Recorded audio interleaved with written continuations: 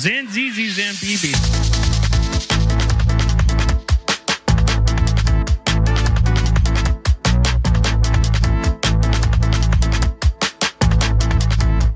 Welcome to the Zanzizi podcast.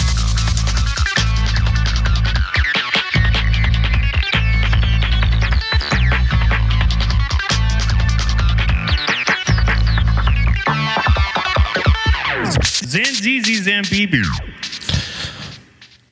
Welcome to the Zanzizi podcast. I'm Rad Dad 2023 in the... We haven't even dubbed it yet, but this is your first time on the show. My good friend, Mr. TJ Miller. Hey, I'm Bob Dobb 86. Oh, hell yeah. Bob Dobb 86. I don't know what a Dobb is or a Bob. What's a Bob Dobb? Bob. Hey, man, it's Monday. So you got in your car...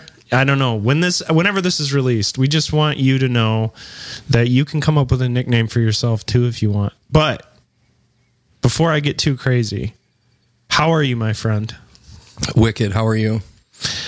I am so good. Just so you know, Michigan's legal, so we're having a nice evening, afternoon, just sesh. chill, a sesh. We're having a sesh, if you will.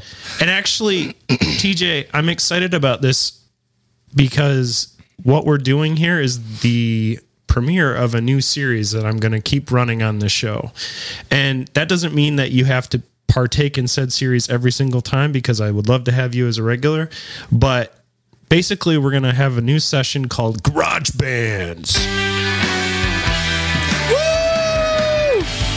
Anyway, the idea of it is that I know a lot of musicians and a lot of artists, and I think the idea of having people on who talk about their experience, and there's a lot of podcasts out there where you can find dudes from bands that you like, or YouTube clips of like people like who you're influenced by, and listen to them talk. But I just think it's fun to like actually have a good conversation with somebody and get a little bit, because we've known each other. Like let's start there.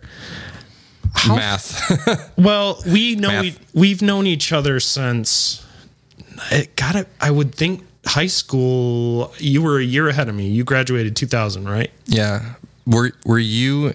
Did you go to Granville Junior High? Were you in 7th grade at Granville? I moved up here in 8th grade. In 8th grade. Okay, so then I would have met you when I was in 10th grade, or I would have first came into contact with you in 10th grade. You'd be in what, 9th? Yeah. So, but I remember specifically, I was in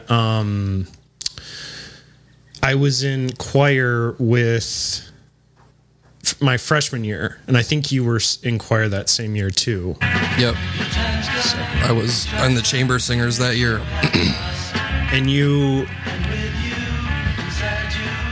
so you were like sophomore year. So I'm freshman. I remember distinctly Granville around that area. I was friends with about 2 people because, like I said, I came up in 8th grade. Had you gone to Granville your whole life? No. I started in Granville schools when I was in 4th grade. Okay, right on. Now, you had a pretty tight-knit group of friends, and a lot of our friends actually hung out together, because I remember I knew you. I just didn't know you. If you get what, like, I was like, he likes cool music. I can kind of tell. Yeah. Like, I could talk to the dude. But you got to know the guys who now... For anyone who doesn't know, TJ has been in many projects, but probably I haven't, though. It's really only been a very small handful. Not to interrupt. No. I appreciate like the honesty, because I'm the same way. Like if we're talking about projects I've started and not finished, oh fuck, I've been on a ton. Yeah, for sure. But like when it comes to music, we know a lot of similar people, but at the time.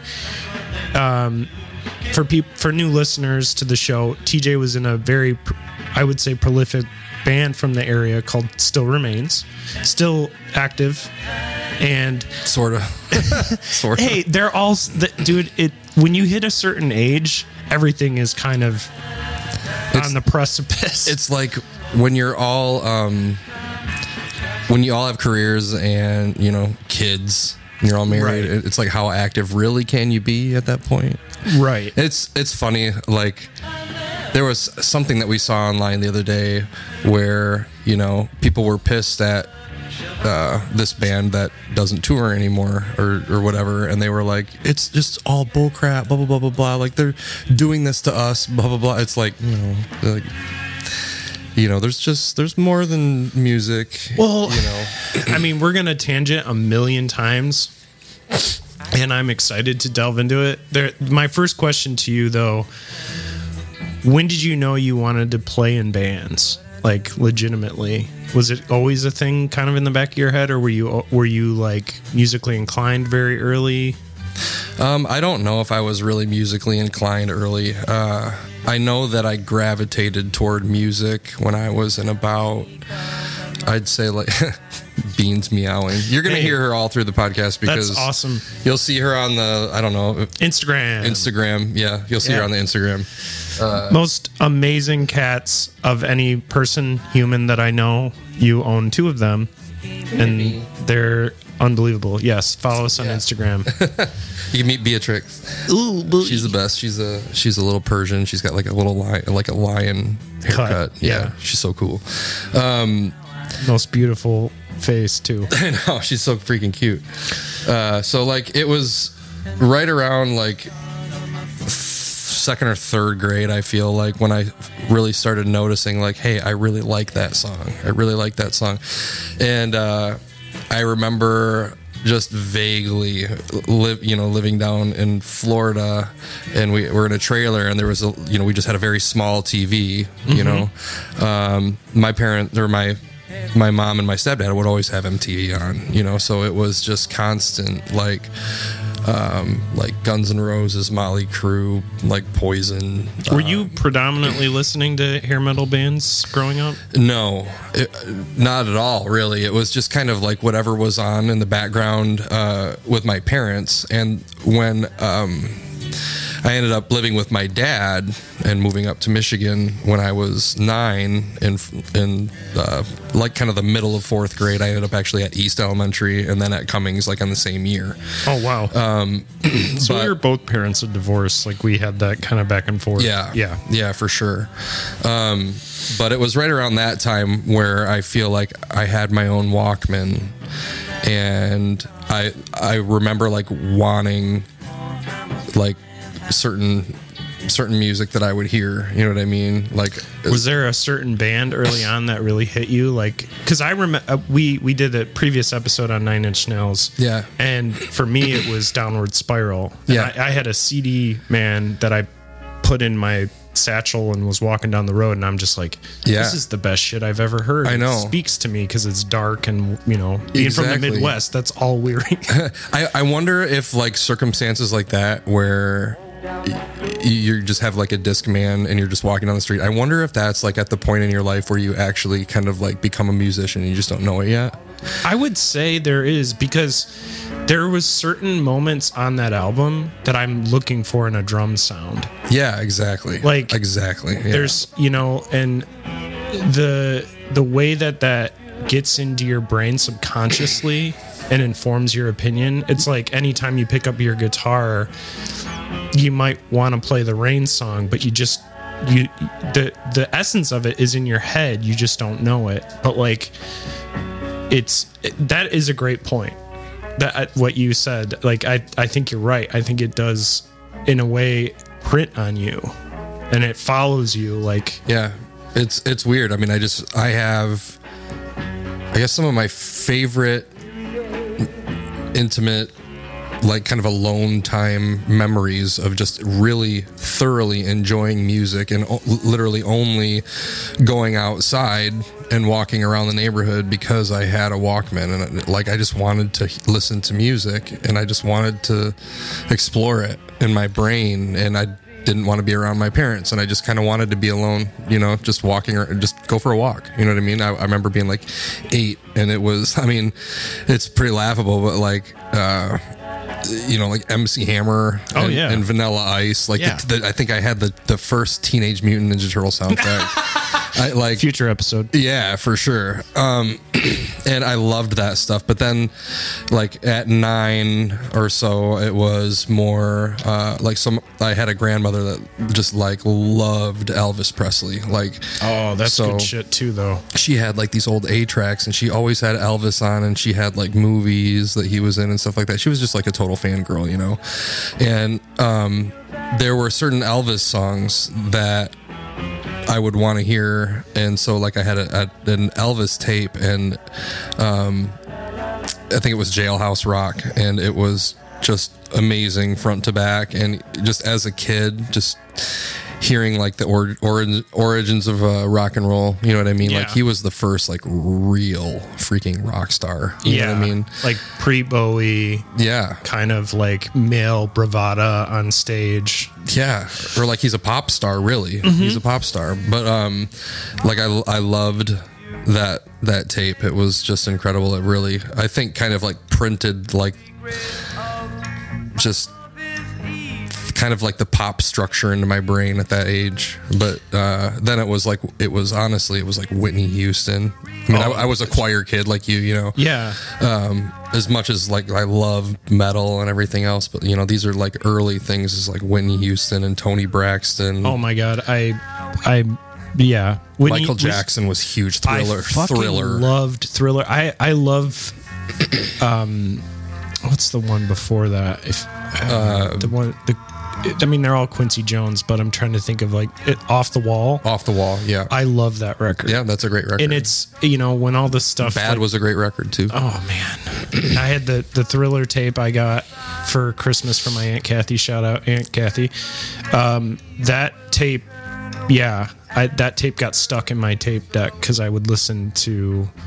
Yeah, I mean, and that production too. Like I agree with what you're saying about, again, like it imprints on you, and it's almost like you're searching for like a structure similar to, yeah, because like I remember hearing certain songs by Genesis even growing up with like that influence from my dad, and thinking like, oh man, if I could find a way to mimic the keyboard sound on this exactly. I mean, I remember like the first track on Thriller, "Wanna Be Starting Something." Like there's in the verses, there's like this horn part, and like just the thought of, you know, him in a studio and he's got to have horn players. You know what I mean?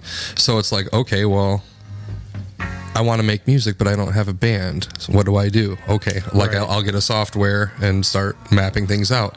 Oh, well, I want to have this sound in my song, but I don't have a horn player. I don't have violinists or a cellist or whatever, you know. Did you early on, before you started doing music, were you experimenting with those like programs that you could get, like Acid, Sony? Actually, no. Cakewalk, nothing like that? Never, ever. Unfortunately, like I think I was just so intimidated by the whole thing. You know, I think almost when you're an instrumentalist, especially if you're like a guitar player, you know, guitar players, when they record, are typically like right there at the board. You know what I mean? They're analyzing everything, and they kind of form a connection to it, which allows them to, I don't know, kind of explore the DAW more and kind of get into it. It helps them write riffs, you know. And I think basically playing the instrument, they'll start to get, okay, this is the distortion pedal. This is what happens if I add distortion to this, and with reverb or delay or chorus effects or wah. There's all this experimenting that can happen, and I think that's what informed me to in the style that I liked too. Now, did you write a lot of lyrics in high school? Were you in that mode? Yeah, I was. Later in high school, like I was just kind of always writing. I don't know if it was even meant to be poetry, but what I would do is, like, there were times where, you know, things were traumatic, you know, in the family and everything else. And so, like, like being rebellious, I would write all my feelings down as I felt them. I would, almost like a journal. And I'd just like leave it like right out in the open, because I felt like my parents would just go through my room. That's interesting. Looking for things, often, so like I just like left that out. I would just leave that out in hopes that like they would be in there that day looking around or something like that. Right. But then, it went from writing stuff like that all the time, just writing it out. And then when you start thinking about music, or if you like, when I was getting involved in my like very first band, probably like 11th grade, just jamming around, like I remember looking through those things, highlighting phrases, and seeing if I can like work with them to make them a song. And is that kind of the first initial step for your writing as far as in a band? Now that was Shades of Amber, right? No, there was a band before that called Forced Under. Under. I was like super like wanted to be like Chino Moreno. In like the early Deftones days, and then like Christian from Blindside. I just loved his voice. Now, did you try to do the rap sing thing? Yeah.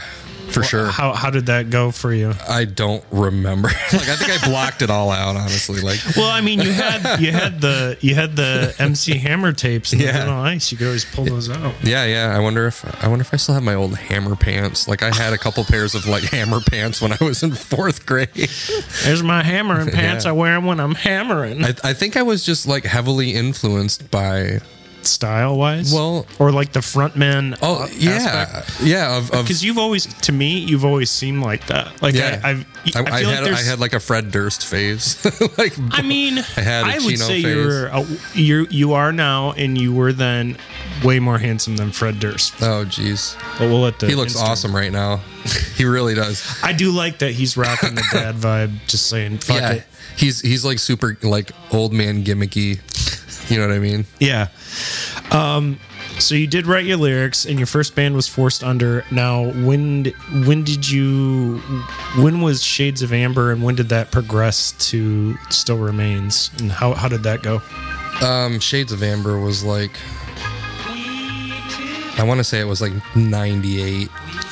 99. Because I remember videotaping those practices at the time in high school, because I would check out the camera, and then Jason Dykehouse and I had class together. Yeah. And he was just like, you should come, man. You guys are cool. I'm like, I know TJ. And then through that, I met Zach. And then Zach ends up doing the soundtrack to a horror movie I made in high school. Maybe I'll post that one day. You guys have to tell me whether I should or not. But yes, the keyboardist from Still Remains did the soundtrack to my short horror film, and it was fucking good. Dude, like, Zach is crazy. He's an audio wizard. Like he's a wizard, and I love it. And everything that guy churns out sounds so good. He also has a YouTube channel which everyone should check out. It's Nerd Dad Music, and you'll recognize he's got glasses on. Hilarious dude. One of the most genuine humans you'll ever meet. Yeah. And his taste so in sweet. music was like, I think it informed most of the Midwest at that time. I know he wouldn't admit that. He's the most modest person, but humble. It did. Yeah. So, okay. So take me through the process, like how you met the guys, what were your influences, and kind of how things were going in the turn of the 21st century there. I was going to a church in Granville at Res. Yeah, Res. And there was always this kid in the youth band that was playing bass, and he was freaking awesome. They were just like doing praise and worship songs, like kind of rock style, but his bass playing like was so effortless. You're like, there's something there. Yeah, you could do more. I was just like, dude, this kid, he looked like Nikki Sixx. Like he did. He really did, but like a more punk rock version of Nikki Sixx. I love that, because it's just like it's your influences coming back in a way. Yeah. Oh yeah. And so like I always, it's Jordan. I always wanted to be in a band with Jordan, and let's get the crew broing. Yeah. I approached him. He doesn't remember. He says he doesn't remember this. He probably doesn't. He's great. But I approached him at Res, and he was in this punk band that was freaking just tearing it up. They were sweet. Do you remember what that band was called? Oh man, I don't want to put you on the spot. I know you're your boy, but I don't recall their name off the top of my head. I probably smoked way too much weed. it's okay. I'm sure he'd forgive you. Yeah, he would for sure. But they were sick. And there was a really cool like punk scene in Granville with Riva and North Lincoln. Yeah. That was later, a little bit later. it was right around the same time, but they played more like downtown, I think, than they ever really played around Granville. I mean, they might have played some shows there, but like we were like doing like the whole Christian, like all the shows were like related to a church or a church event or run by It helped probably get more people in the door too, because the Midwest is so religious. It's not even funny. Yeah. It probably did, honestly. I mean, you guys were unbelievable, but I knew even with Shades of Amber that like there was insane talent in that room. Like at the time I had started a band, but it was kind of a joke. It was more of like, I'm learning how to play guitar. I guess I have to have a band, Yeah. I know the feeling. I mean, that's when I discovered it, Yeah. Start playing guitar and you're like, I need to meet other people that do this. Who wants to like just play with me? You guys like Motley Crue? Yeah. Guns N' Roses? Yeah. How about Deftones? Yeah. Enforced Thunder begins. Yeah, pretty much. Frickin' Deftones. They're a big player in that. That's a future episode. Yeah. Or like Nirvana. Yeah. Nirvana. We could have you and Seth on just to gush about how that band changed pretty much the face of music forever. Yeah. Okay, so sorry, I keep kind of like no, going off. it's me. I keep cutting you off too, and I apologize because I love it. I love talking to you. You're one of my closest friends, so I appreciate you having me here, man. Yeah. But I wanna suss this out. So you meet Jordan. Yeah, he was playing the bass. Yeah, he was playing a bass. And Shades of Amber had Zach. Yep. And you guys were really tight. Yep. But this, I mean, Shades of Amber all happened after meeting Jordan. Oh, okay. Like, because Jordan ended up being in Shades of Amber. Jordan and I started Shades of Amber. Interesting. So, like, what happened was, I had asked Jordan to play because I had seen his punk band, and I'd see him every week at church playing, and he was like, no, like, I'm in a band already. I just didn't know if he... Not a band slut like our dear lovely brother Matt. Yeah, I mean, I just don't think he knew. He didn't know who I was. He had never met me before. I just kind of approached him, Yeah. So he kind of blew me off a little bit, like probably not intentionally. I don't think I really ever took it that way, but he was just kind of like, no, like, I'm busy. I'm already in a band. I think he just wanted to be loyal to them. You kind of want to do that at a young age. You become real passionate about it. You want to be loyal to these guys and not do other things right away. Right. So then, like, I was in this band, Forced Under, with Jason Dykhouse. Okay. Right on. And like Dan Langer. Oh, all right. And Beth Bombera. She was. I can't remember if she was at Triunity, but she lived in Jenison. We had this like rapcore band, and yeah, like I played guitar and I sang, like kind of like hybrid. Like there were songs where I would just sing, and there were songs where I would play guitar and sing. And we played the Battle of the Bands at Granville. I think it was my junior year. Oh, I think I was there. Yeah. Was that when our mutual friend? We have so many mutual friends from that era. Like Seth's band was in it, and then Nick's punk band or whatever, Gets the Girl. Nick Verberg? No, not Nick. I don't think he was in that band. Oh, was Jacob Quist? Did he play that?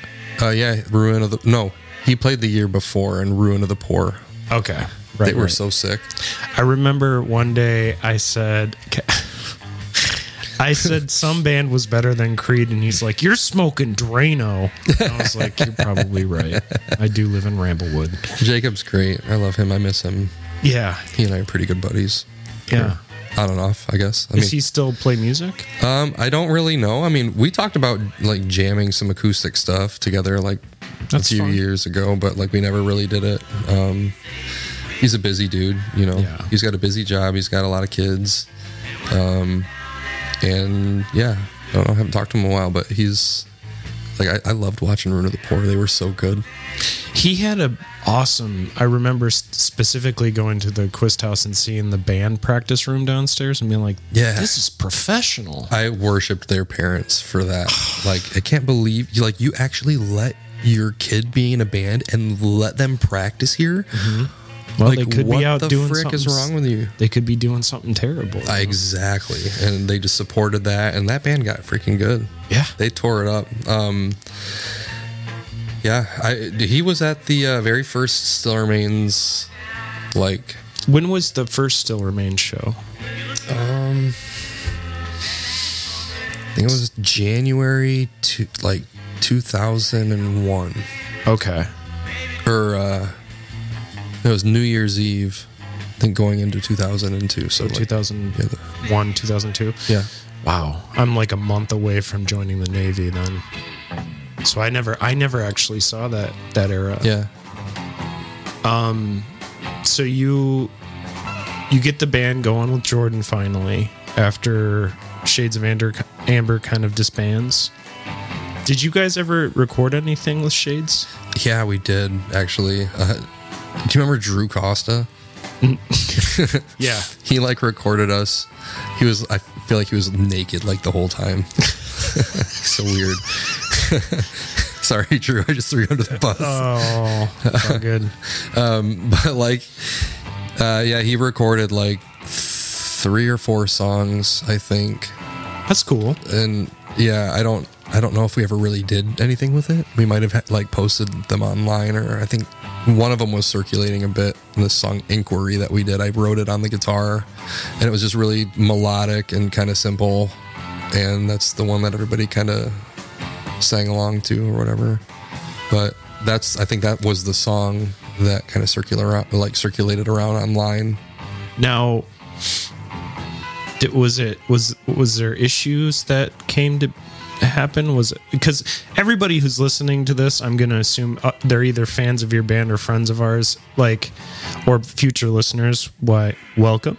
But I want to say, if you've been in a band and when it ends, sometimes it can be really shitty, or it can be really positive, or it can be just suck ass completely. Was it a good split at the time? I mean, it could have been like really dramatic. I don't think it really was.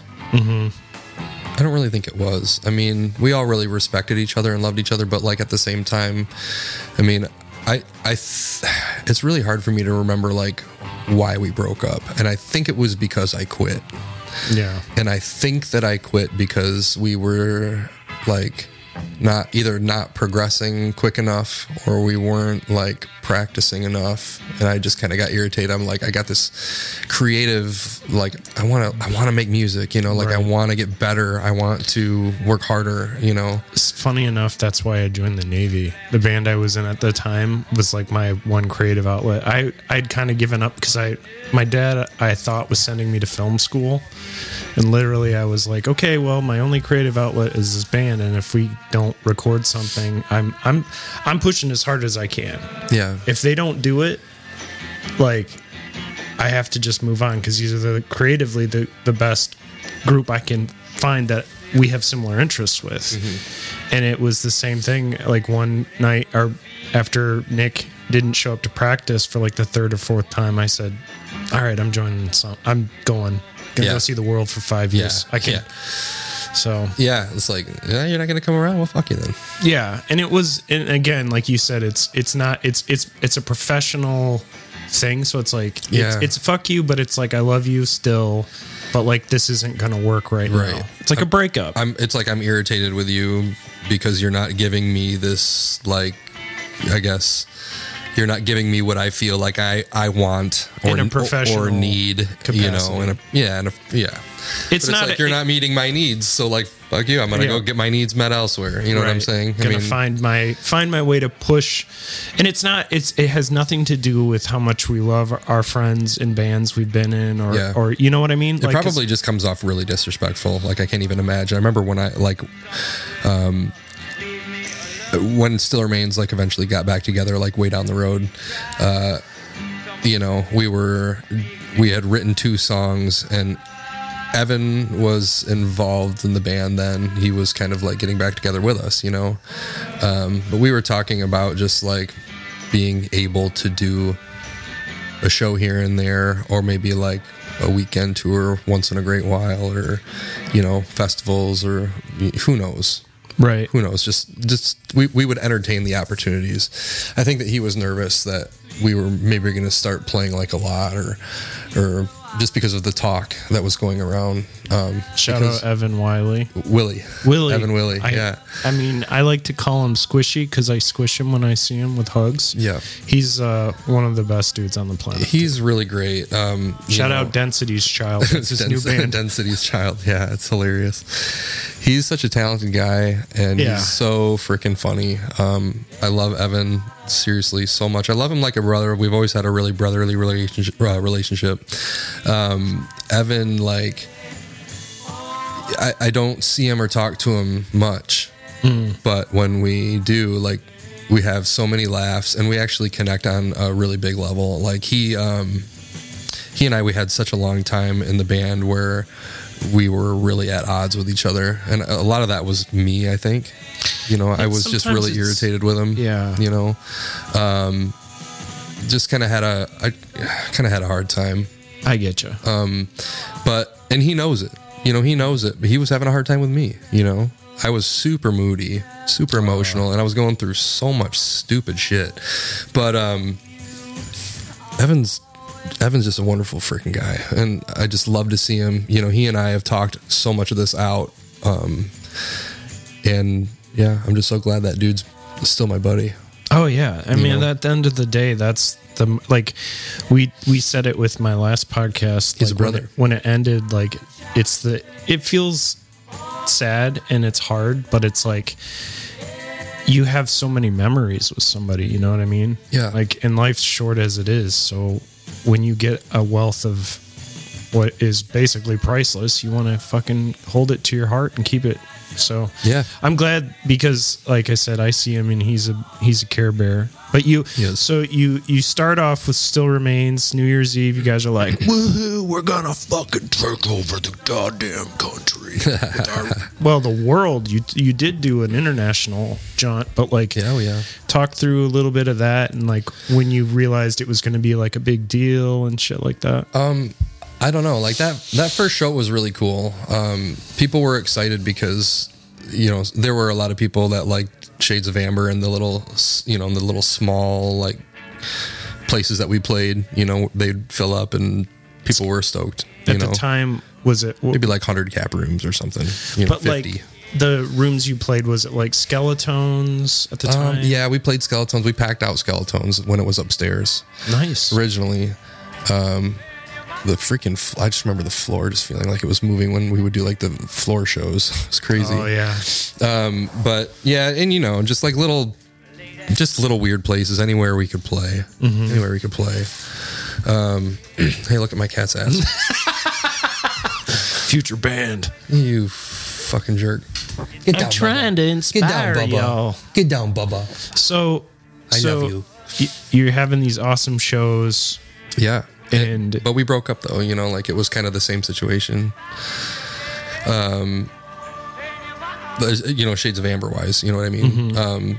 But then, you know, like with Jordan, you know, when Jordan Gilliam was in the band originally, it was kind of at the point where when he left and then we got Steve Schallert, that was kind of the point where we were starting to like do legitimate tours without being signed.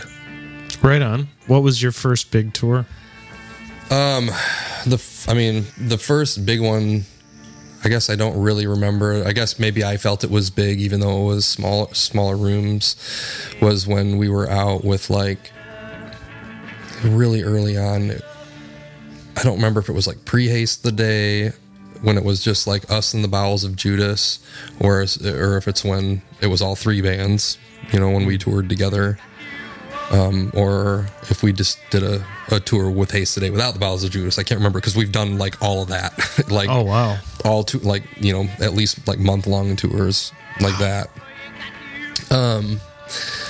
So it was like right around that time, and we had recorded an EP, and I just remember selling so many. Now, where did you record that EP? We recorded it down in Indiana, at this guy Azimuth's Studios. I think we paid like $2,000. Oh, right on. To get it done. It's not too bad. And we had a contact of our management that was interested in doing the artwork, I guess. Now, how does it go? How do you go about getting management? Was that just something you got an email at your band website? I guess I don't really know if there's like a standard way.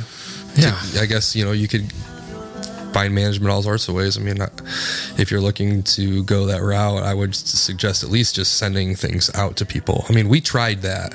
We put together, I feel like we put together like a packet of some sort, and we sent it to whoever we could. Now, is that one of those things where you have to get like band glamour shots and some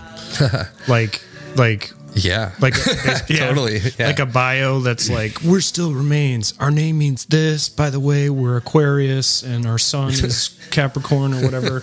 Like, is it one of those like was it a long drawn out process for you guys sending that stuff out, or did it all happen pretty quick? I think it happened kind of quick. I think we just got some pictures taken from a guy that Evan worked with, Juan.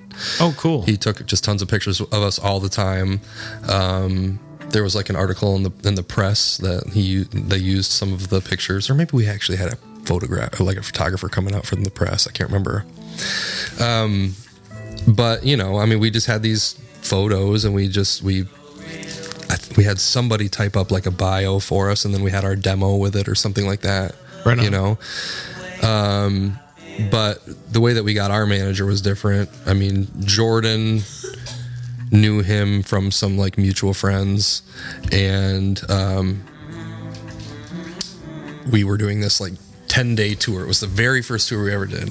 We went like from here down to Florida and back, and we had a bunch of shows, and it was cool. And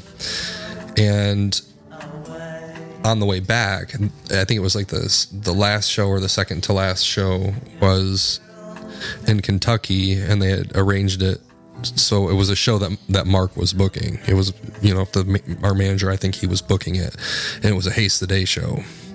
And I had no clue who they were at the time. You know, I don't think really. Guys? I don't know if they if they had listened to him. Maybe like after talking with Mark or something, they may have. I wasn't super familiar. They hadn't been signed to Solid State yet. Oh, okay. So they were kind of like working on that. They were kind of like, you know, the Still Remains of down there, where they were very popular, like in their town, and maybe they were just starting to do some tours, you know. But they, you know, they had a head start with Mark, and he was already like negotiating deal for them and things like that. And then seeing them all of a sudden on stage at Cornerstone, and they had a huge following. It was like, wow, that's awesome.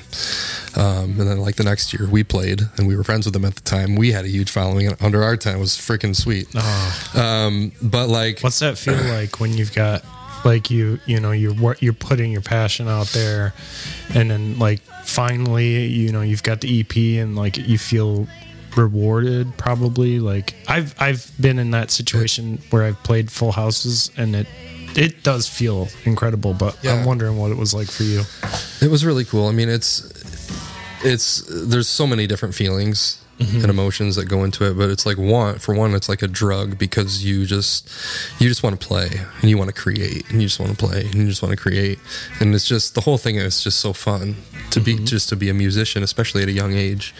But then, you know, if you're mentally ill like this guy is, you know, for sure, like you struggle with that a lot, you know, if you're an artist. But then, you know, you're dealing with other people and things that they have going on that you are either cool with or you're not cool with, and for whatever reason it affects a guy like me. I'm a singer, you know, so like it just affects everything, affects you so deep, you know.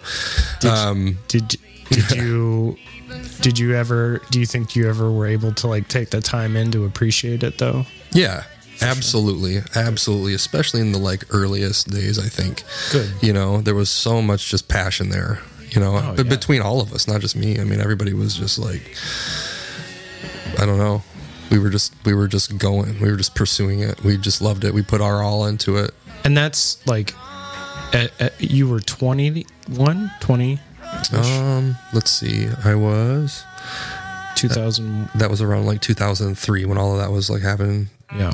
2003 and maybe like early 2004. So I was, 21. Yep. 21. You were legal and ready to party. Yeah. Speaking of party, you guys do a lot of partying? Not a lot of like partying like a rock star. It's just Fago N64 and GoldenEye. I mean, hey, that sounds like the ultimate party. I know, right? Yep. But no, I mean, like we would, you know, as far as partying goes, like we were all pretty like for a couple years, pretty like not anti, but we just didn't go there. You know what I mean? Mm-hmm. Like here and there, we'd get like a drink. Like if we were playing at a bar, let's do a shot, guys. Or, all right, cool. Yeah, or like, you know, like I'm kind of having a rough day out on the road. You know, we're playing a bar tonight. Like I'm gonna drink this Long Island because it tastes good. Right. Like not necessarily not even know that it's 5 alcoholics. You know, 5 different alcoholics. Yeah. Just all mixed together or whatever. Did you see a lot of partying on the road though? Not really. I mean, I guess there's different stages of partying. So like, I mean, for a while, you know, I would almost consider a party because like even in the like younger days, we were just so goofy. You know, some kid like brought us back to their house to stay overnight and we would just like prank each other and joke around and make like home movies and, you know, songs and like commercials, you know, starring everybody. Yeah. And so much of that was so much fun.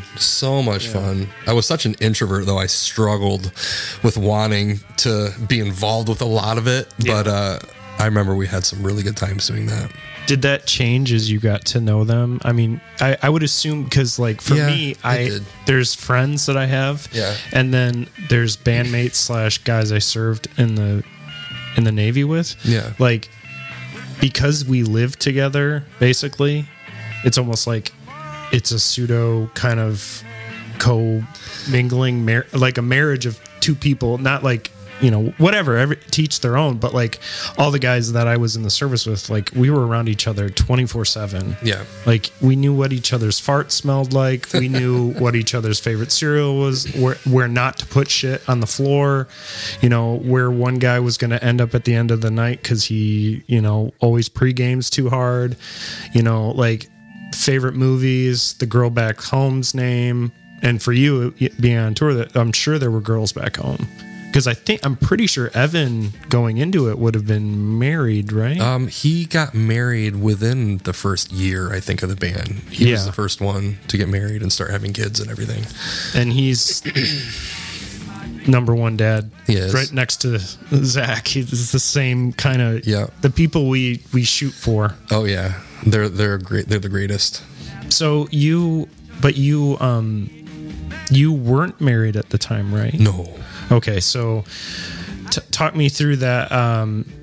So you guys play Cornerstone. Yep. Still remains as hot and heavy. You meet Haste the Day. Yep. You're chugging along. Like, did you get signed right away? Did you have the album in the back burner? Were you working on the album? We did some of those like initial tours, you know, without being signed for like quite a few months. Maybe the majority of a year. I just can't recall. But it was a good chunk of time, I feel like. And we generated just a buzz. That's right when like HXC MP3 was taking off, and that turned out to be kind of a national thing. Jarrell Van Os made that at high school. I don't know if you ever... Oh, wow. Yeah. So this is a kind of a side question. How do you feel about that era? Because that would have been like what, the Napster era? So people are probably downloading your stuff for free. It was post Napster, yeah, but it was like LimeWire, something like that. Yeah, LimeWire, Pirates Bay, all that kind of stuff. Yeah, it was right around that era, I feel like. But we put it up there. I mean, we made like a profile and everything on their page, and we put it up there, and it fucking took off. Yeah. It was nuts. I was like, holy crap. And then all of a sudden, all these other bands start showing up on there. Like, man, I remember seeing like As I Lay Dying and like the early August Burns Red and the Chariot, and even like fucking Pop Evil. Yeah. They were on it. Yeah. And it did a lot for so many bands. It got the word out. Yeah. It got the word out. It was all free. Jarrell didn't charge anything to these bands. You know what I mean? So it was kind of like, it was like a way, like a hard line right to your eardrums. That's awesome. It was great. So for you, it's like, I mean, for me too, it was the same thing with my band Lights at Sea. Like, we were on the top 10 on Waffles one day. Yeah. Like, somebody showed me a screenshot. I'm like, what?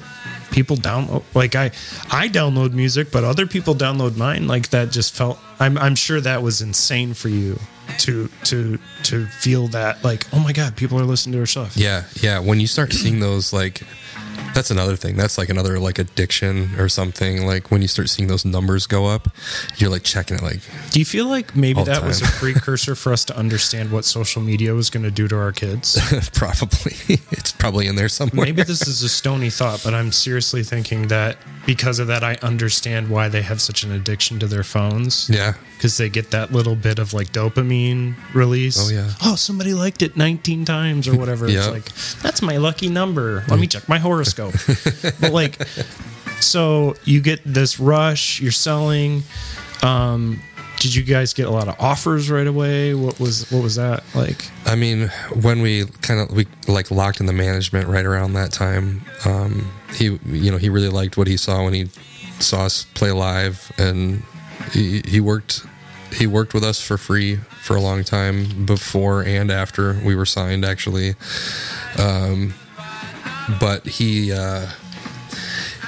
played a big part in the label shopping and in getting things to a more professional place, and then getting things out to the bigger labels. He had some contacts, and he was a young guy too. You know, he was my age. And do you still talk to him?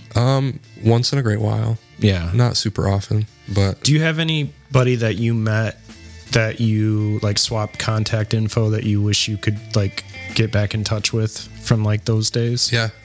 There are people that I've tried to reach out to, but then just have gotten no response. Like, they haven't seen it. They probably are just they're just too busy at this point. I wish I had that ability. Sometimes I'll reach out to somebody from the past, and it's like there's no real reason for me to. I just want to know like how their life's been, like anything, because they're like offline. So like I'll find like an old email or something, because I had a few buddies like that, especially right before I joined, and I'm like, did they fall down a weird tube slide into like another dimension?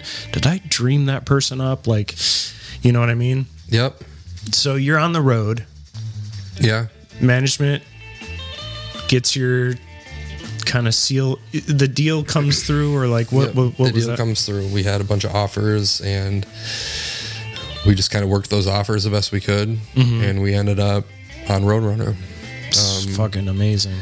And it kind of just went from there. I mean, you know, at that point, you know, we didn't have many songs ready for the record. And the thing is that we were at this, like, it was almost like a slight, like, turning point in the road of our sound, you know. We had just done this EP, and Steve played guitar and sang before Mike joined. And like when Steve left the band, I'm like tripping over my words. When Steve exited the band, I forgot what your nickname was. Boba Dope 86. Bob Dob, Bob Dob, something. Oh God. So like when Steve exited the band, I think he was more of in a spot creatively. He gravitated more of that like Under Oath, like early Under Oath, like They're Only Chasing Safety. You know, they were like this like super heavy metal band for a while, and then all of a sudden they put that out when they got a new singer, and it was just almost like complete black and white, you know. And he loved that, like he loved that sound, and we kind of lost his early beginnings of gravitating toward that, you know. Whereas Jordan at the time was really like just so into his newfound loves in Flames and Soilwork and the Children of Bodom. Oh yeah. Was super into like Gothenburg metal. At the Gates, still huge, still really important. Well, he did look like the modern version of Nikki Sixx. Yeah, for sure. But I mean, In Flames was his absolute favorite. You know what I mean? So he was definitely going down more of that, like that metal path. You know what I mean? So, but then we also loved, you know, the things that were more rhythmic, like the As I Lay Dying, the more chuggy and more, you know, more groovy. You're like, okay, guys, I get it. Less thrash. The next song's got to be Tony Braxton infused, though. Okay. Exactly. Zach's like, I got this. Yeah, I gotta pull from those influences. So yeah, I mean, you know, I think Roadrunner might have been thinking that they scored big in the beginning, because I think that they were thinking that maybe we would lean farther toward the singy, less heavy, aggressive, the less aggressive portions of the band. Right. Not to say that, I mean, Steve brought a lot of aggressiveness too when he was in Still Remain, so I will say that for sure. He totally did. So not that he didn't. Love you, Steve. No, it's all good, man. But then, you know, styles. Right. So I think that when he departed, it was kind of like, all right, well, the Clash is kind of gone stylistically. I think we all kind of wanted to be the singing, a little, just heavier. We wanted to be a heavier band, you know. The singing stuff was gone. Not gone. I mean, we wanted to incorporate like the melodic part of the band. We didn't want to lose that part, you know. We still wanted to be melodic. Were you happy with that direction though? Like, did it align kind of with you, like lyrically? It did in spots. I think that like in the very, very early days, I think I was just so excited to be in a band. Right. You know, but also in those early days, there were those times where, you know, I was more into like the more like chaotic bands that I was being introduced to at the time. You know, like I was, even though it was a couple years prior, I was still really into like Zayo. The earlier Norma Jean stuff was super chaotic. Amazing. I mean, that all led to like stuff that I could have seen you doing too. Right. I know. And we had Still Remain songs that were like that. Yeah. People don't really know about them. We've just got to dig them out somewhere. We have them recorded somewhere. So we had some more, you know, like dissonant, more chaotic, you know, like botchy kind of stuff. That kind of, well, now modern metal heads might call it like gent or whatever that weird term is. It's not a genre according to Periphery, but it's interesting that like that all coalesced properly. Even though, like you said, you were just kind of like, I'm in a band. Cool. Yeah. Yeah. So you get on Roadrunner, you record your first album. What was that like? You were in a big studio that for the first time? Oh yeah, it was crazy. I mean, so many bands have recorded there. It's what's this? Do you remember the name of the studio? Yep. So when we recorded drums, we did drums first, obviously, and we were on the mainland in Vancouver, Canada, and you know, we were at Brian Adams' studio. Whoa! I think it's called the Warehouse Studios. Okay. And you know, Garth Richardson did our record, and he was there, you know, doing the drums and whatever. And then for whatever reason, we took a ferry from, like, after the drums were done, we took a ferry boat from the mainland to an island called, I think it's Gibson Island. Right, sure. Yep, just right off the coast of Vancouver. And Garth lived there. There's not much of a population there. I mean, there is. It's a small population, it's a small town, and he kind of had some land, kind of out in the middle of nowhere on the island, and it's not a big island, but if you can just imagine it, I mean, there's like, there was this house in the woods, and then like, I don't know, a couple 100 feet away, there was a small cabin, and that's where we stayed. We slept there, in the main house, is where him and his wife lives.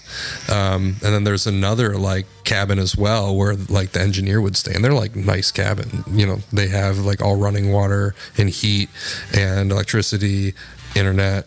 So what did you guys do while you were recording? Did you hang out in the cabin primarily, or he had like so many movies because at the time, wow.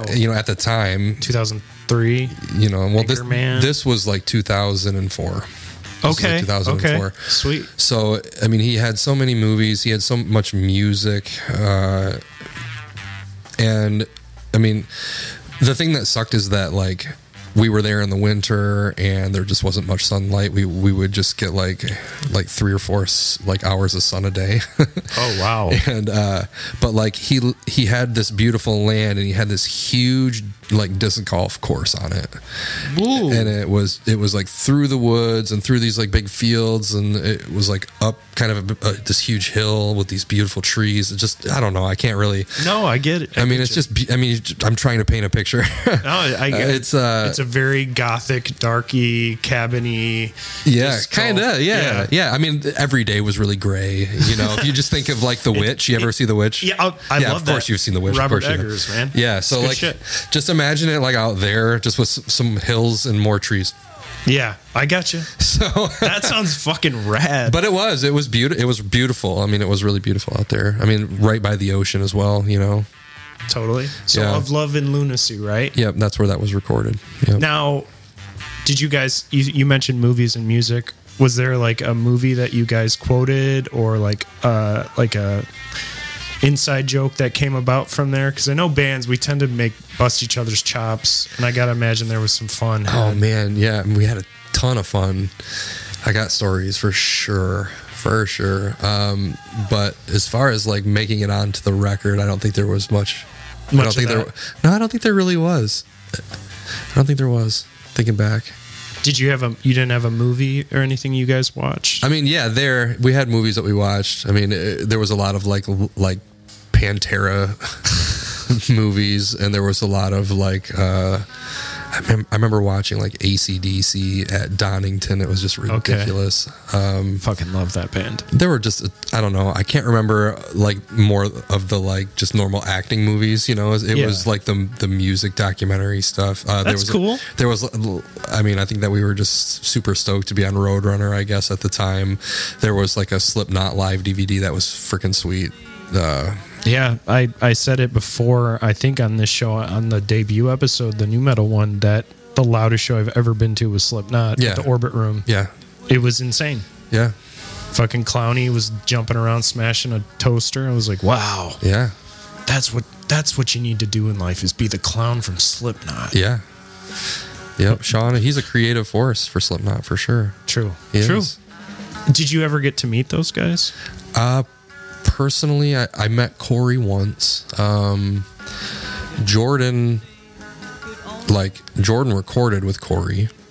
Wow. Which is so cool. He did it on the Roadrunner United record. I think it was like right around 2005 or 6. And so he did a song that had Corey on it, and he did, a song that had Howard from Killswitch. At the time, Howard was like brand new to Killswitch. Mm-hmm. And then he did a song, trying to remember who else was on the songs, but he got to hang out with some cool people, like Paul Gray from Slipknot, R.I.P. as well. Oh god. Yeah. So Jordan knew Paul. They would text and stuff like that. So they were, I think kind of like forming a friendship more or less. Cool. Like over the couple years that they talked. Okay. So, you know what? Why don't we play a song and take a break? And when we come back, we'll get into the history of the band as it goes on, and then we can talk about like future stuff, plotting and whatnot. But I have a song that I really want to play. So this is my personal favorite Still Remains song, if that's okay. During Whatever. He's like, "Fuck you, man. You do it's you. my shit." You do you. But no, I remember in, I think it was 2012 when you did your last full release for Still Remains. I saw this song get posted at some point, and I was just like, "Oh my god!" No, sweet. So here we go.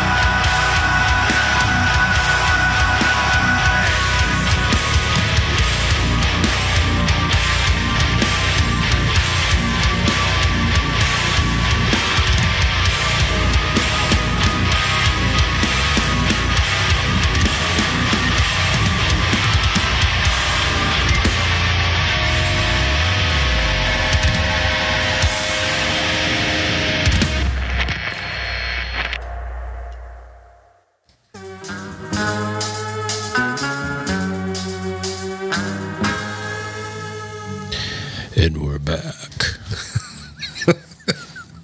Hey, Bubba. Hi. That was to life. Yes, it was. It was magic. Oh man! So we got to hear a little bit of the Still Remains. It's off the last release, Ceasing to Breathe. That's like when you when you like can't breathe anymore.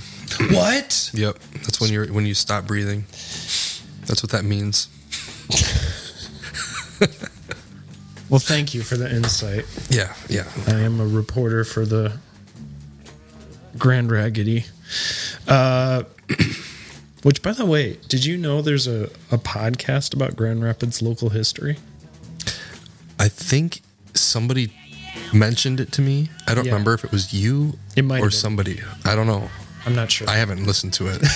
Yeah, I don't know. It's crazy. It's crazy. It's crazy, and it's really good, actually.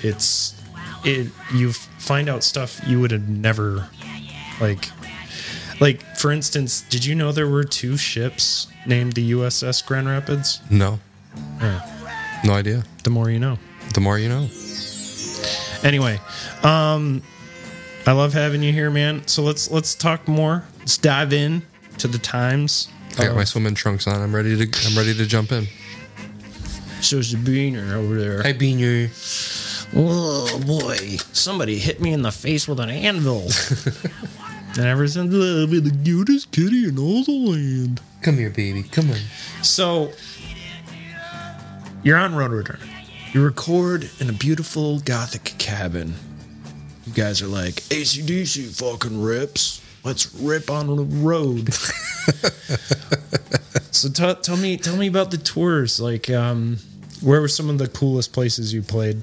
I mean, there's certain places in every country, I guess, like, and every like major place. So like, obviously, like if we're touring in the U.S., I would say, at home is, here in Grand Rapids is like the best. But back then, like we had such a massive following in Indianapolis, and then we did really well in like California. And then we did really well in just very random places. But then there were also a lot of places where 20 kids would come out. So sometimes those are the best shows. They can be, depending. Right. It's really just depending on where everybody's headspace is, and the energy in the room and just the vibe. There's so many things that come into it, at least for me, like I'm like a sponge, it's like I need access to like a good vibe. I need like access to good thoughts. I need access to good lighting. I need to feel the whole experience, totally. To kind of like just determine how the night's going to go. Yeah. It's tricky how, and it can all be changed in an instant. It's like you need access to the crowd. Mm-hmm. If you can't connect with the crowd, then, or if they're uncomfortable because there aren't many people there and they're just kind of standing there with their beers or whatever. And like, how do you play extreme metal and impress these people? You know what I mean? So it's just, some of it is just like so awkward. What would you say are some of your favorite shows you've ever played? Man, so many different types. I have a very I think that if I could go back and do something different with Still Remains, I don't have regrets with what we did, but like if I could go back, I guess, and just do something different, like I think I would just play like more floor shows, like more, like try to just become bigger in the underground, I guess.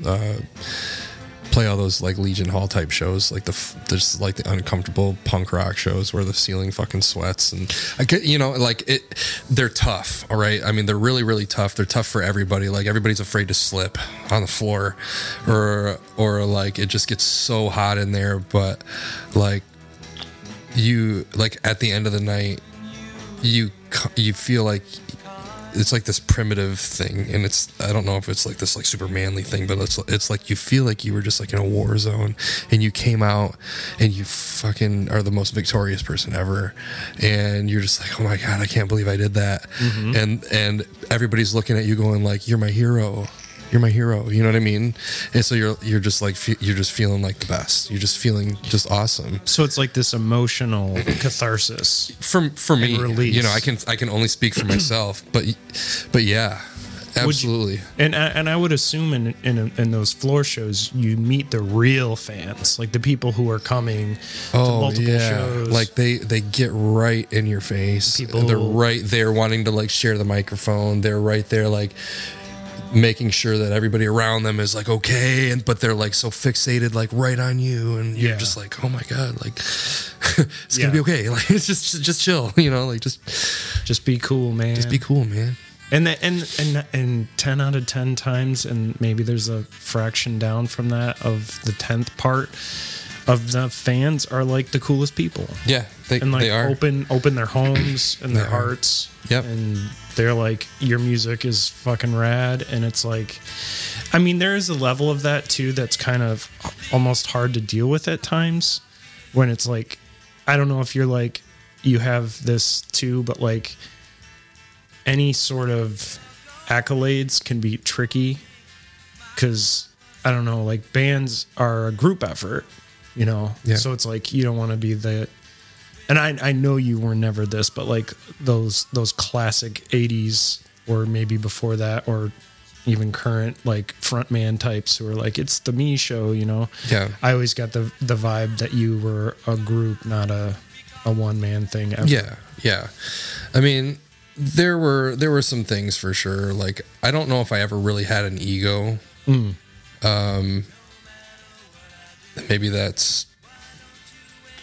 I'm wrong. Maybe I did, I guess. I don't know. it's really hard to kind of explore that. But did you think about other people? Oh yeah. Then that I'm an empathetic person. If as long as you're conscious, I promise you're okay. It's okay. I mean, you have to also call into context the fact that you were in your early 20s. Oh, still learning so many things. Yeah. Like I feel like I was still a baby. You know, you were a baby. Because think of when you're driving down the road and you see kids when you were that age. Yeah. It's like, hey, baby, you still got a pacifier in your mouth. Pretty much. You know. Yep. So I get it, and I bet your age calls into context like where you are maturely. Oh yeah. And so like your decision making, I mean, I know I rushed into marriage, but like what was it like dating, or like during that time, was it? I mean, I was in a serious relationship. I mean, I think like, okay. Not to get too automatic. No, it's fine. I dated somebody like in the early Still Remains days, like up pretty much to the point, or just after we signed, or no, it was after. It was like we broke up during mixing of Love and Lunacy. That's when that relationship ended. So the cabin was even darker. No, the cabin was all right. It was a struggle to be away from each other, you know. Yeah. But then, like, I spent a year single, and then through like touring for the first like year of the album, I was single for that, and then for the rest of the band, I was in another serious relationship.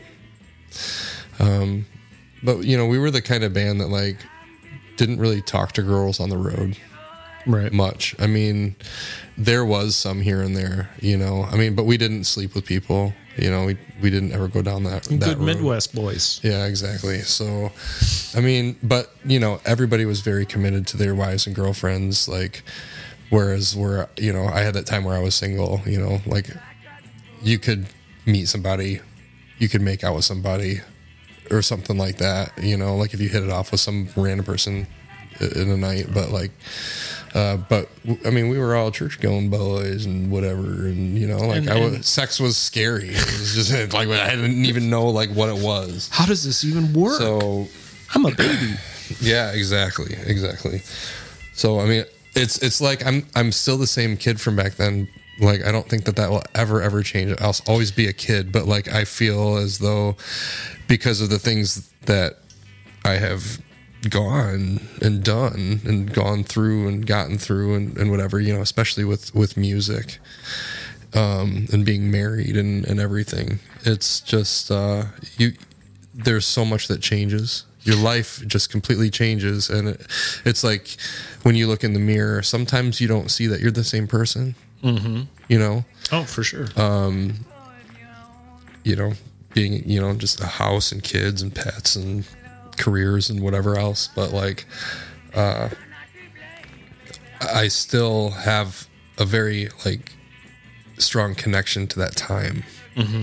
You know, that time was just huge for us. It was huge for me, and it impacted us all in different ways. And it was a beautiful thing. It was just, we were the luckiest guys in the world to experience what we got to experience. And, you know, I would love to play, like I haven't played a show in like 3 or 4 years. Yeah, it's been a minute. Yeah, I mean, and I'm not necessarily, I mean, you know, I would love to play a show with Still Remains, but like I would just love to play a show in general. Well, you do, I mean, before we get too ahead of ourselves, you do have a show coming up in May, right? Yeah, we are, or no, not in May, excuse me. It was just booked. We are playing a show in October. Right. Yep, we are playing a show in October. Awesome. With Ace the Day, of course. Very cool. Where's the show at? Down in Indianapolis. Oh, nice. And that's where you had like the pretty solid following. Yeah, that's their hometown, and I think that's really where, you know, they're responsible for that. You know, if we didn't have Ace today, we wouldn't have the fans that we have in Indianapolis. So it's, you know, we have so many awesome memories playing there with them. Mm-hmm. And without them, but mostly with them. You know, we played with them more than any other band down in Indianapolis. But the shows were always killer. Their scene was killer. We made a lot of friends, and man, what a time! Holy crap! Yeah. I love that city. I miss it down there a lot. It's a cool city. I mean, it's what is it? 4-5 hour drive? It depends. It's like you can get there in 4 hours if you just go. Right. You know, no pissing. Yeah, no pissing. I mean, I think it's taken me 4.5, 5, 4. You know, anywhere between 4 and 5, I guess. Right on. Yeah. So you play these tours. Now you got to go to Europe. Right? Yeah. Oh yeah. Yeah. We got to go to Europe a few times. We've been, you know, we have a very strong connection with the UK. Very cool. Very strong connection with the UK. Do you think you guys will ever play a show there again? I don't know. We played there in 2019 or was it 17? Yeah, 2017. October of 2017. And we did nine dates, small clubs. You know, we didn't have anything to promote. We didn't have like a PR company helping us out with press. We didn't really have a way to advertise it aside from just like online. But there was a PR company that had reached out, and we did some sort of a deal with them, and we took out a couple of good bands, and it was really fun. It was like I got sick, of course. Like whenever I travel, I get sick. It just never fails. My nose is like, fuck you. You want to breathe? You want to breathe? No, fuck you.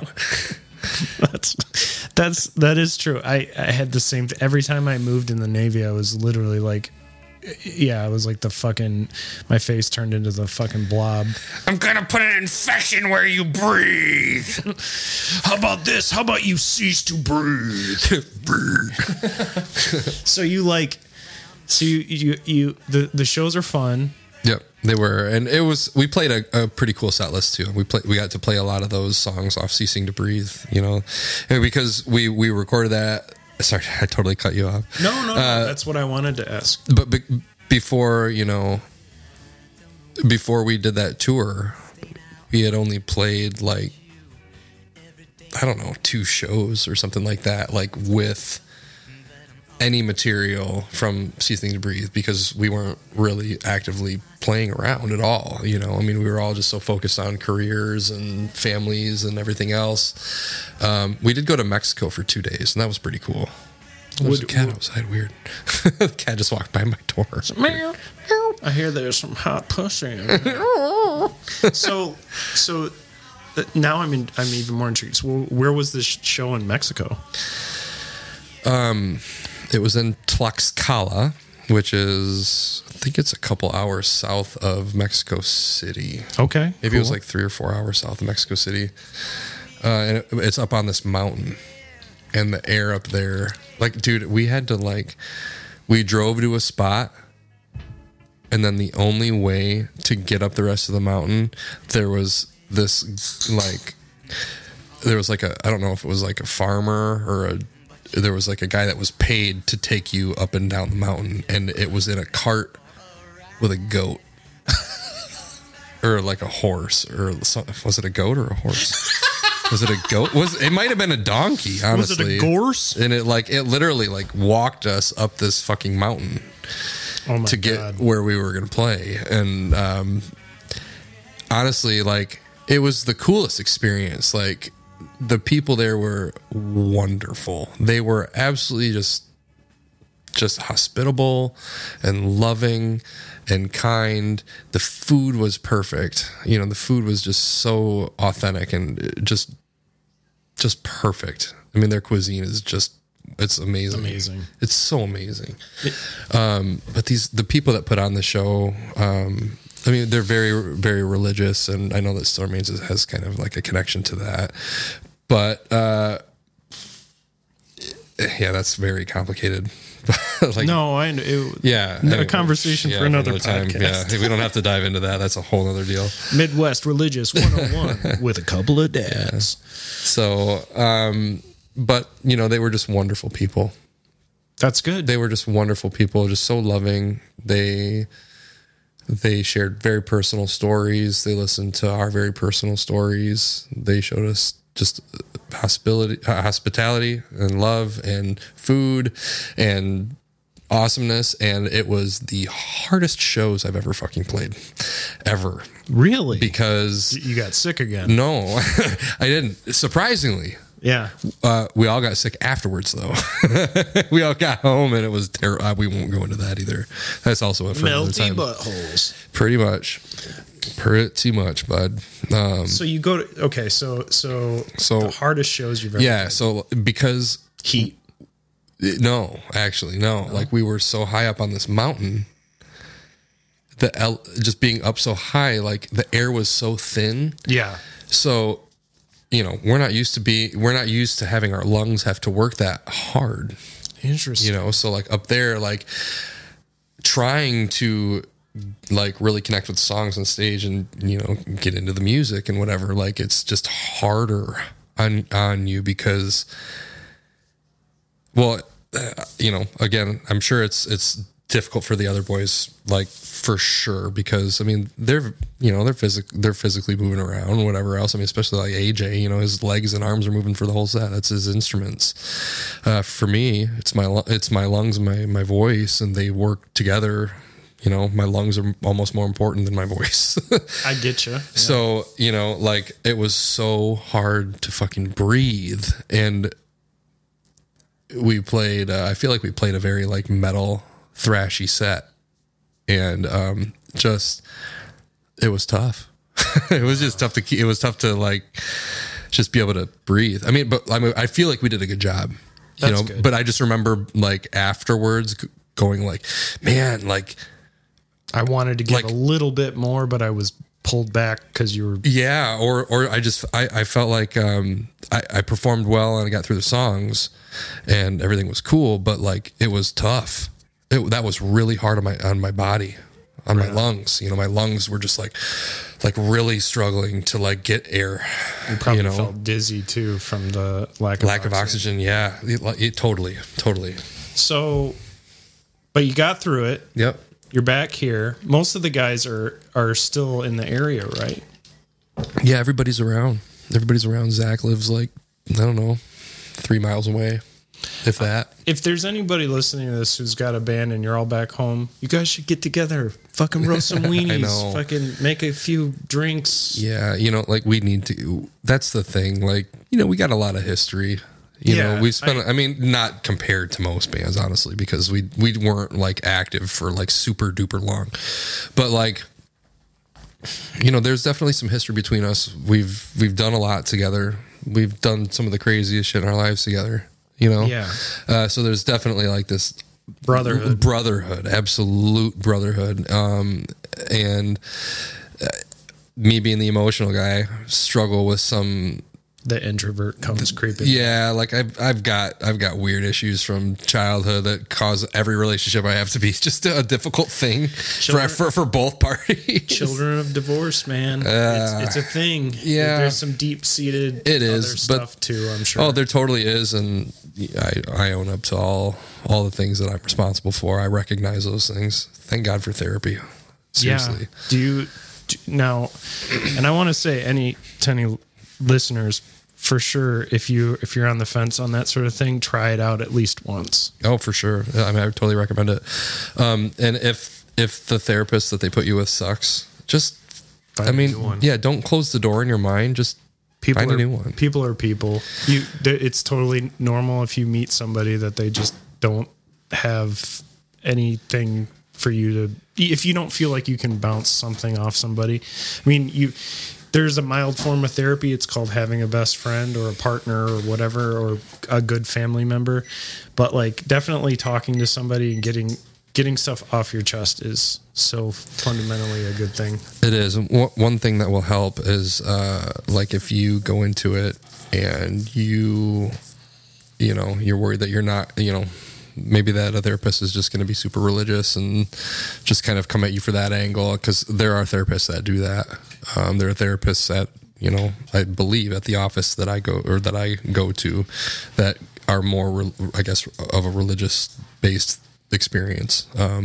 But if you're not into that, I would maybe just like ask about that up front and just say, hey, just please don't pair me with somebody that's going to come at me from that angle, because like if they do, you're not going to get anything out of it.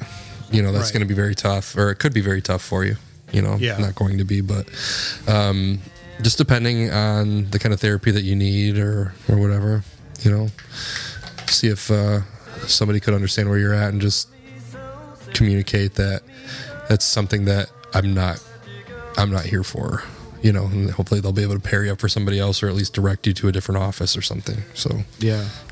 And text your buddies.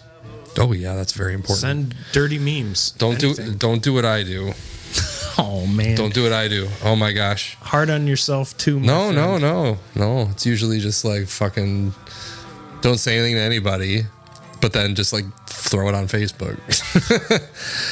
Like, will somebody call me? Did somebody want to have lunch today? Why is it so hard not to have any friends in the Midwest? Yeah. Yeah, I get it.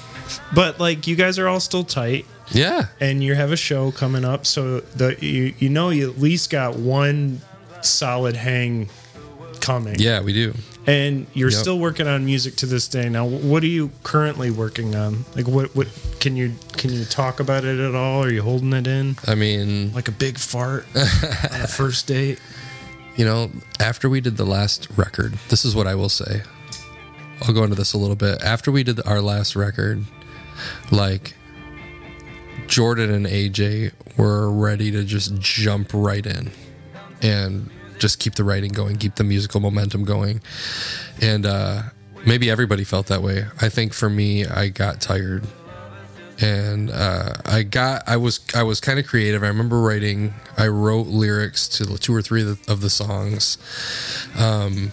But I was really struggling because the guys were using Reaper to demo, and I had downloaded it on my stepson's computer that he had, or maybe it was my ex-wife's computer. I can't remember which one, but I was kind of having a hard time with it. There was a lot of latency. I had no idea what I was doing whatsoever, even like from being in studios multiple times and seeing just the knobs that they turn and the faders and everything else, like I didn't connect with the button pushing. I connected with the environment that I was in, Right. Well, you always had a guitar player. You could say, hey, make your guitar do the yeah. And he's like, I got you. Yeah, exactly. So that's kind of how it went, really. But you guys were all in and you were tired. Yeah. Do you think maybe that correlates with, and I hate to push too hard on this aspect because it's slightly personal, but do you think that maybe your tiredness also correlated with your deterioration of your past relationship? With what? Like just being tired and like Yeah. Yeah, absolutely. There's a lot of personal stuff that comes into play. I mean, dealing with addiction in my family is one of them.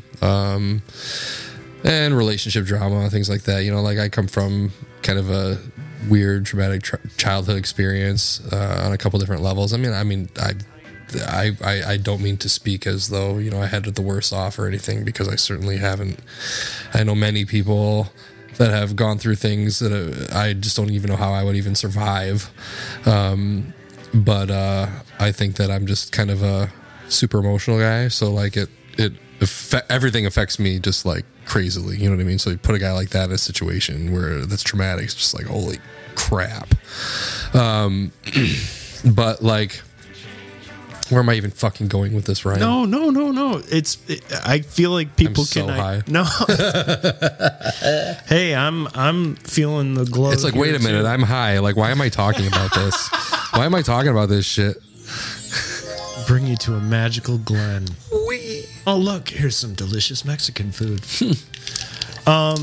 Okay, so mainly what I was getting at is that Like, a lot of stressors can come about in life, and sometimes that has an effect, especially when you're in the writing process. Sometimes it can be like beneficial if it's a release and you're able to find a positive outlet. Yeah. So like getting candid about like going through the stuff in the family, like it's like when you're on tour, you don't have much connection to home, you know what I mean? So but it's like then the little connection that you have is kind of difficult to navigate sometimes.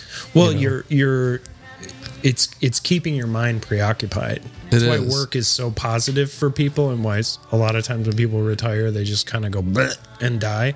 Because honestly, a lot of what work and what passions when it comes to projects do is it keeps the mind occupied. Yeah. And that's why I think guys like us, we always have to be involved in something to a certain degree, because it keeps you from sitting there going, I'll just take another nap, I'll just sleep, I'll just keep sleeping. Yeah. You know, and like having shows to watch with your honey and like playing games can somewhat be an outlet, but it absolutely is. You need the creative thing for sure. Need the creative thing, and that it kind of comes and goes. Like I've had such a difficult relationship with music, like with anything outside of Still Remains, and a lot of that is my inability to like really jump down the rabbit hole with a DAW. You know, I just don't have really the time to do it. So like my limited knowledge is luckily got me to the place I'm in now, to where, well, you have some of the, like, you've sent me some of the stuff, and I was pissed, one, because it took me like 4 days to finally listen to it, and two, because I was like, oh, of course this is fucking amazing. Oh, thank you. And, you know, I'm always going to be a champion for you. I mean, oh, right. I have to hand it to you, dude. Like, let me hand it to you right now. All right, give me a hand. Don't give me a hand. Okay, give me a hand. So honestly, like being in Glassfield, it was, you know, just a couple years ago, and just kind of like being in an environment where the three of you were like, you should bring your guitar, you know, because for me it was like, well, yeah, I play guitar, and I think everybody kind of knows I do, maybe a little, but I haven't played it really in a band since I was like in high school, you know, like, so, you know, for me to like bring my guitar to practice and start messing with that with you, that kind of just really put me down a rabbit hole to just exploring. And you're a super talented like guitar player. Like you use a lot of the cool like alternative tuning styles that I love. Like that's, as soon as somebody showed me I could drop the top string to D, like it was like my whole like my third eye was pried open. Yeah, I'm right. just like, what? Everything's buzzy now. This rules. Yeah. So like, yeah, like, and I loved hearing you kind of experiment with that stuff, man. That gets back to that, like you mentioned, like high school and the mentality and like how you would commit to it. I think there's this essence, we all want to commit to the creative process of that joy that we had as kids. Yeah. like hearing those tapes or the CDs, or even that first couple times you'd heard an amp, like a real amp turn on, and it's like, whoa, there's magic in there. Yeah. We can make this thing do cool tricks, man. And like experimentation and like having fun with your buddies, that's the joy. Like for me, like sending somebody something with like a cool preset, or like, hey, check out what I can do with this, you know, like I'm so glad that you are experimenting with that now too, and like, you know, tinker. It's been fun. I was doing GarageBand because I was going like, all right, well, I don't know what I'm doing in a DAW, but like, okay, this thing comes on a fucking iPhone, and I'm a noob. My cat's got GarageBand. Yeah, like I understand an iPhone, so I was kind of like, well, I mean, I'm not going to record into a phone. I'm not going to do that. Like that's just a concept that, for whatever my brain, that's a door that won't unlock. Like I'm not gonna like I'll record my guitar like little ideas into a phone. You know, just whatever. Which I remember you sending me before. Yeah, I know. Just that's the only way it made sense for me at the time, you know. But then you get to a point where you're just like, well, okay, since I'm, you know, I've been an iPhone guy for however many years, and I know it comes with GarageBand, I'm just gonna get an iMac. Yeah. So then that came. They've got a bigger screen to work on now, and working in GarageBand was just super cool. Really, really kind of user friendly and easy. And that's coming from a guy I still don't really understand so much of it, you know, but just the basics of getting like sound from your guitar into the program, just from point A to point B, and maybe throw some distortion on it is pretty easy to do. You know, it's one of those things you can buy a pack now and within 5 minutes be hooked up to an interface and be hearing. Yep, exactly. That's the whole thing too. You have to get an interface. You gotta kind of learn that. It's not super difficult, but like just going from there. I mean, just how you can make a drum track and all of a sudden, like, there's just drums playing on my song. Holy crap. I can twist a couple knobs and change the beat a little bit. Yeah, change the timing or whatever you want to do, the tempo or whatever. But, like, it... Bless you. Bless you. My wife's over there with the kitty. My wife. My wife. Mm-hmm. But it got to a point where I was like, all right, I'm going to download Logic. Yeah. It's kind of just like GarageBand on steroids. You know, Apple's version of Pro Tools. Pretty much. Yep. So I've been using that, and I'm not great in it and whatever, but it's helped me come up with some cool ideas, or to put some cool ideas down that I've been able to kind of you can at least make wave files and bounce them to friends. Exactly. And that's really what's paying off. And now that you're able to do that, would you say that it's opened up more doors, like possibly for you? Yeah, it totally has. There's guys that I'm recording with right now where the stuff to me just sounds so awesome. And it's really only because of being able to file share. Mm-hmm. It really is. Cool. I mean, so like, you know, I'll record a demo and I'll file share that. You know, and one of the guys that I'm working with might throw some guitar on it, just on top of kind of like the, I guess, skeleton of a song that I'll just throw in there. You know, like I'll make a drum track, or if what I'll really do is like point A is like I'll just turn my fucking amp on in the basement and come up with a couple cool riffs. Mm-hmm. Then I'll make a click track, figure out what that tempo is. Throw in a drum track to the tempo, or maybe even just record guitar to the click and then throw the drums in after the guitar's in, you know, and then throw some bass on it, whatever. If I have anything vocally in my head, I'll just try to throw it down. I'll try, you know, if there's anything that's coming to me at that point. But then from there... Do you always go ahead and save your ideas, even if you're just kind of on the fence? Not if I don't know, if it's something that's like been in my head multiple times where I'm just like, okay, that was cool. Like, I want to try that again. Mm-hmm. Like, okay, I'll play that again. okay, that's cool. Yeah, I like that. You know, and you kind of get in a groove with the riff, and you're just like, all right, I'm enjoying this. This kind of fits the whole vibe of things that I'm trying to convey. So, you know, I'll throw a click down and track the riff just to see what I can do with it, you know. That's cool. From there, it just kind of, things just start growing. Yeah. You know, things just start growing and changing and whatever. So, what's the, so 2 more big questions and then we'll kind of wrap this Bad Bear up. Okay. So, number 1, now that you're a bit older, and I wouldn't say old, but like you're a middle-aged man now. I'm old enough. He's got the salt and pepper beard, ladies and gentlemen. Beating the women off. Get off me. But only one belongs to his heart. It's my wife. That's right. Has one of the coolest proposals if not the coolest proposal I've ever seen. They went skydiving, ladies and gentlemen.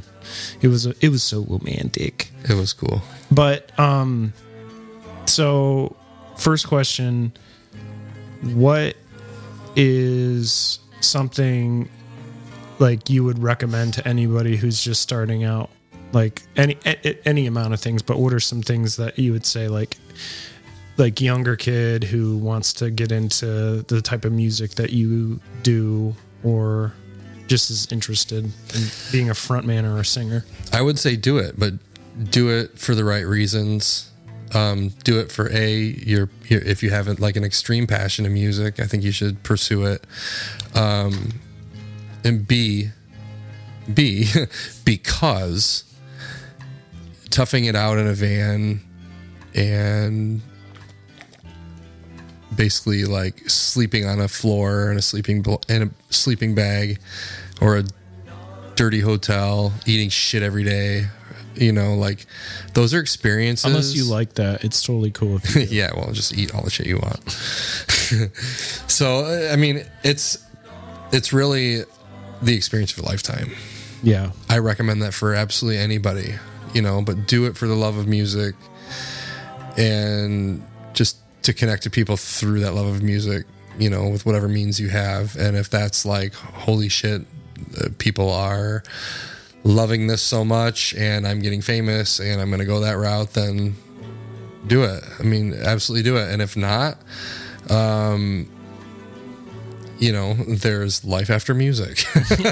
there totally is. No, there totally is. The thing is, he said do it for the right reasons, and I think even a band that puts out one thing in their entire existence is still doing so much. Right. And the thing is too, is I guess what I wanted to say, Ryan, is like, don't feel like if you don't get big that you need to stop, because that's not the case at all either. You know, no. I mean, if it becomes impossible for you to live and you're just over it, then I get it. It's not for you. It is. Or what maybe it is. seek therapy. Yeah.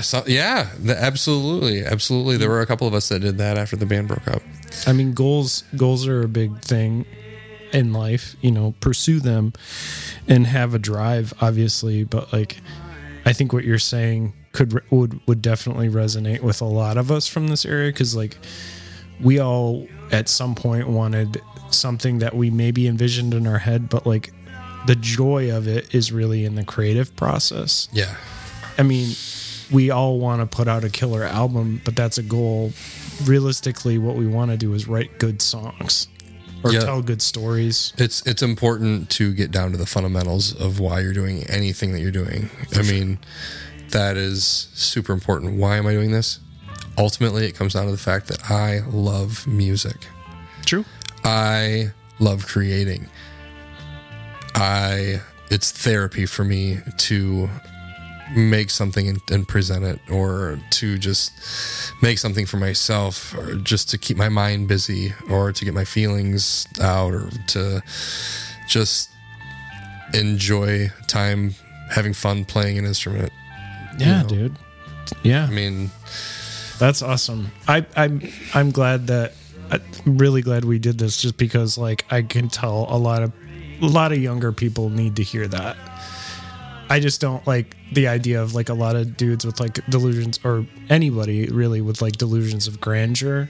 Yeah. Because realistically, I mean, we both know people who've been super successful, I'm sure, and it's like Brad Pitt and Halle Berry are single. You know, they're not happy. Yeah. It doesn't mean when you achieve some sort of God tier, you're gonna just live on that. It doesn't exist. Yeah, right.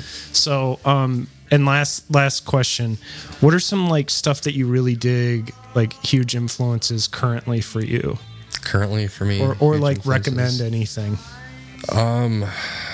Man, as far as like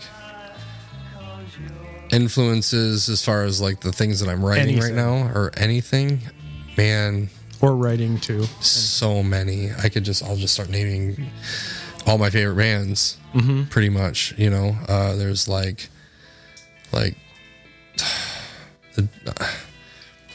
Nirvana, Botch. Are you going to that show? Yeah. Yeah. Yeah, I am. Yep. Reunion show. So I have 4 tickets for Chicago. So Brandy and I will go. And as far as I know, Josh Stacy is going. And I've offered to Barnaby. I don't know if he's going to take it. If he does not, would you like to go? I would love to go. All right, sweet. It's yours then. If Barnaby doesn't grab it, it's yours. You buddy. better be smart, Barnaby, or else you heard it first. But anyway, so keep going though. Influences Botch. So no, like Depeche Mode. They're on tour too, I think. Yeah, they just put out a new record. I don't know if they're on tour, but they put out a new record, and They're going on tour. yeah, they Yeah. probably are. Yeah, for sure. They're just incredible. Depeche Mode's a fucking like I don't hear enough rock bands saying like that sort of stuff. Yeah, I don't care what anybody says. I listen to a shit ton of Genesis, Peter Gabriel. Oh, Genesis, absolutely. I mean, I love that 80s sound. Phil Collins was like the 80s version of like Elton John, Yeah. or like Trent Reznor. That was Phil Collins. I mean, Bowie had a massive Yeah. influence on me too, and artists like Trent Reznor, Yep. which is both of another band that we both Yep. fucking adore. Nine Inch Nails is huge. Bands like Massive Attack. But the thing is like even with like the stuff that I'm working on right now is more, I guess you would call it rock, but it's very me. At the same time, it's weird. It's from all. I mean, I could feel all of this stuff in there. Like there's, The Weeknd, Radiohead, Converge. Like it's just crazy. It's just crazy. There's like slight blends of all of it, and I think it just makes a big kind of swingy, cool, vibey rock. Like it's just a cool little concoction of sorts. Sweet. So I'm excited to throw that out there when it's ready. I'm so fucking stoked, and when it comes out, we'll play it on the show. I just thought of one last question. Okay. I have to throw this in there, and I think this is how I'm going to end every episode of this series. If you could put together your dream show, any bands, alive, dead, anything, dream show, what would be the bill? Where? Oh my God. It would be in.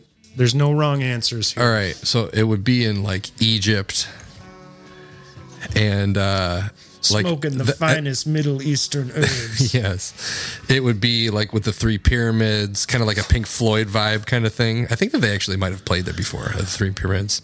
There's a Live in Pompeii. Okay, I have the DVD. It's Okay. fucking amazing. I'm sure it is. They open with echoes, and you're like automatically high if you watch it. Yeah. So. Yep, I've watched The Pulse numerous times. Oh, yeah, I felt yeah, like that. It was incredible. But even Pink Floyd. Oh, there's definitely some Pink Floyd influence for sure, dude. in the stuff that I'm working on. But Every time I play a guitar, I want to sound like David Gilmour on the song "Time." oh my God, yeah, is just perfection for sure. He's wonderful. But What was your question?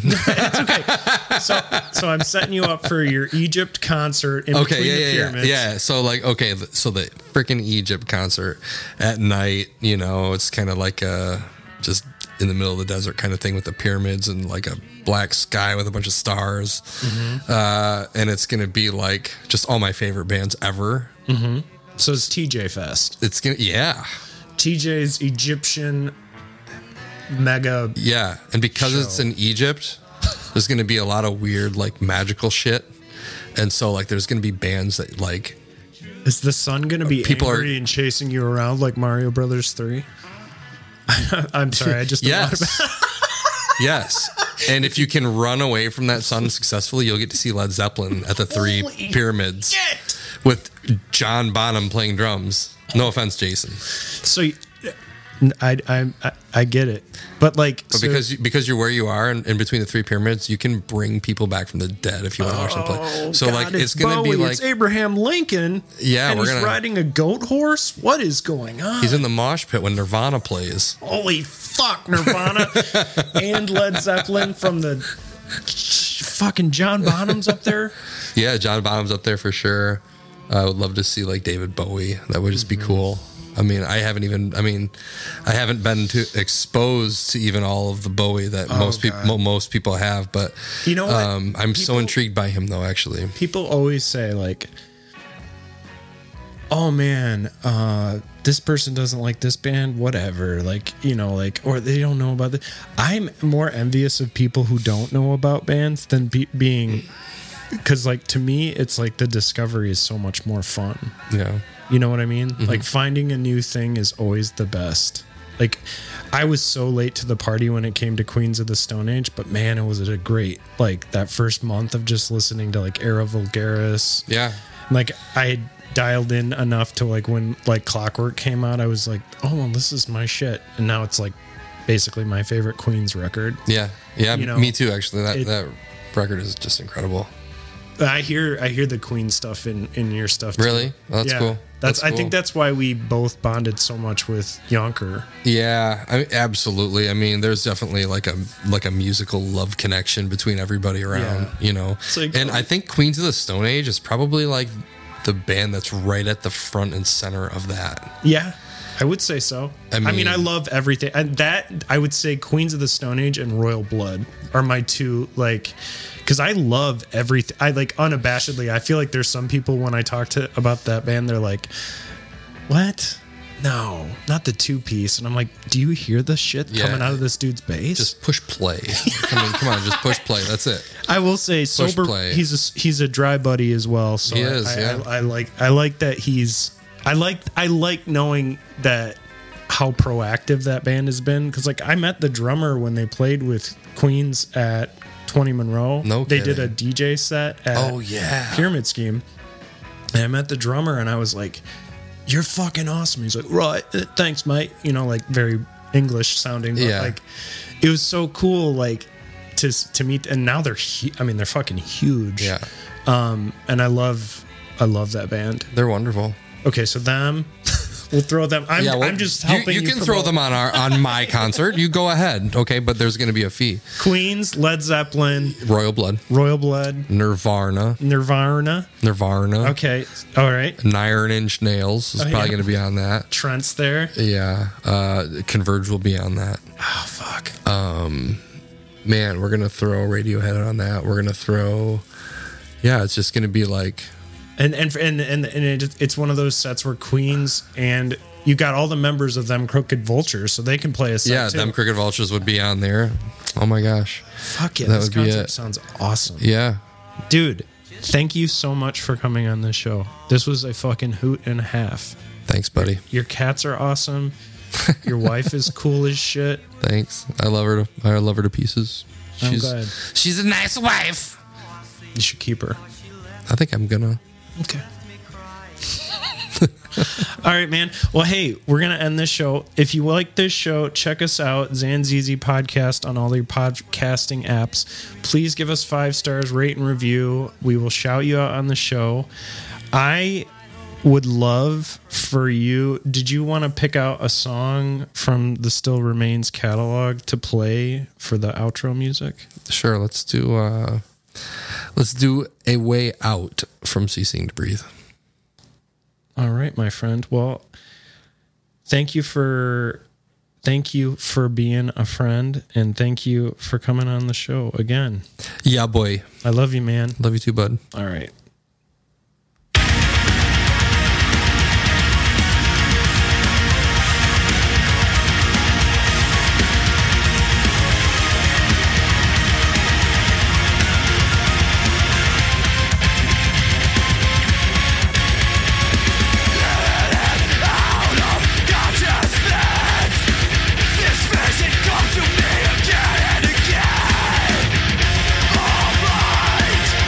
Without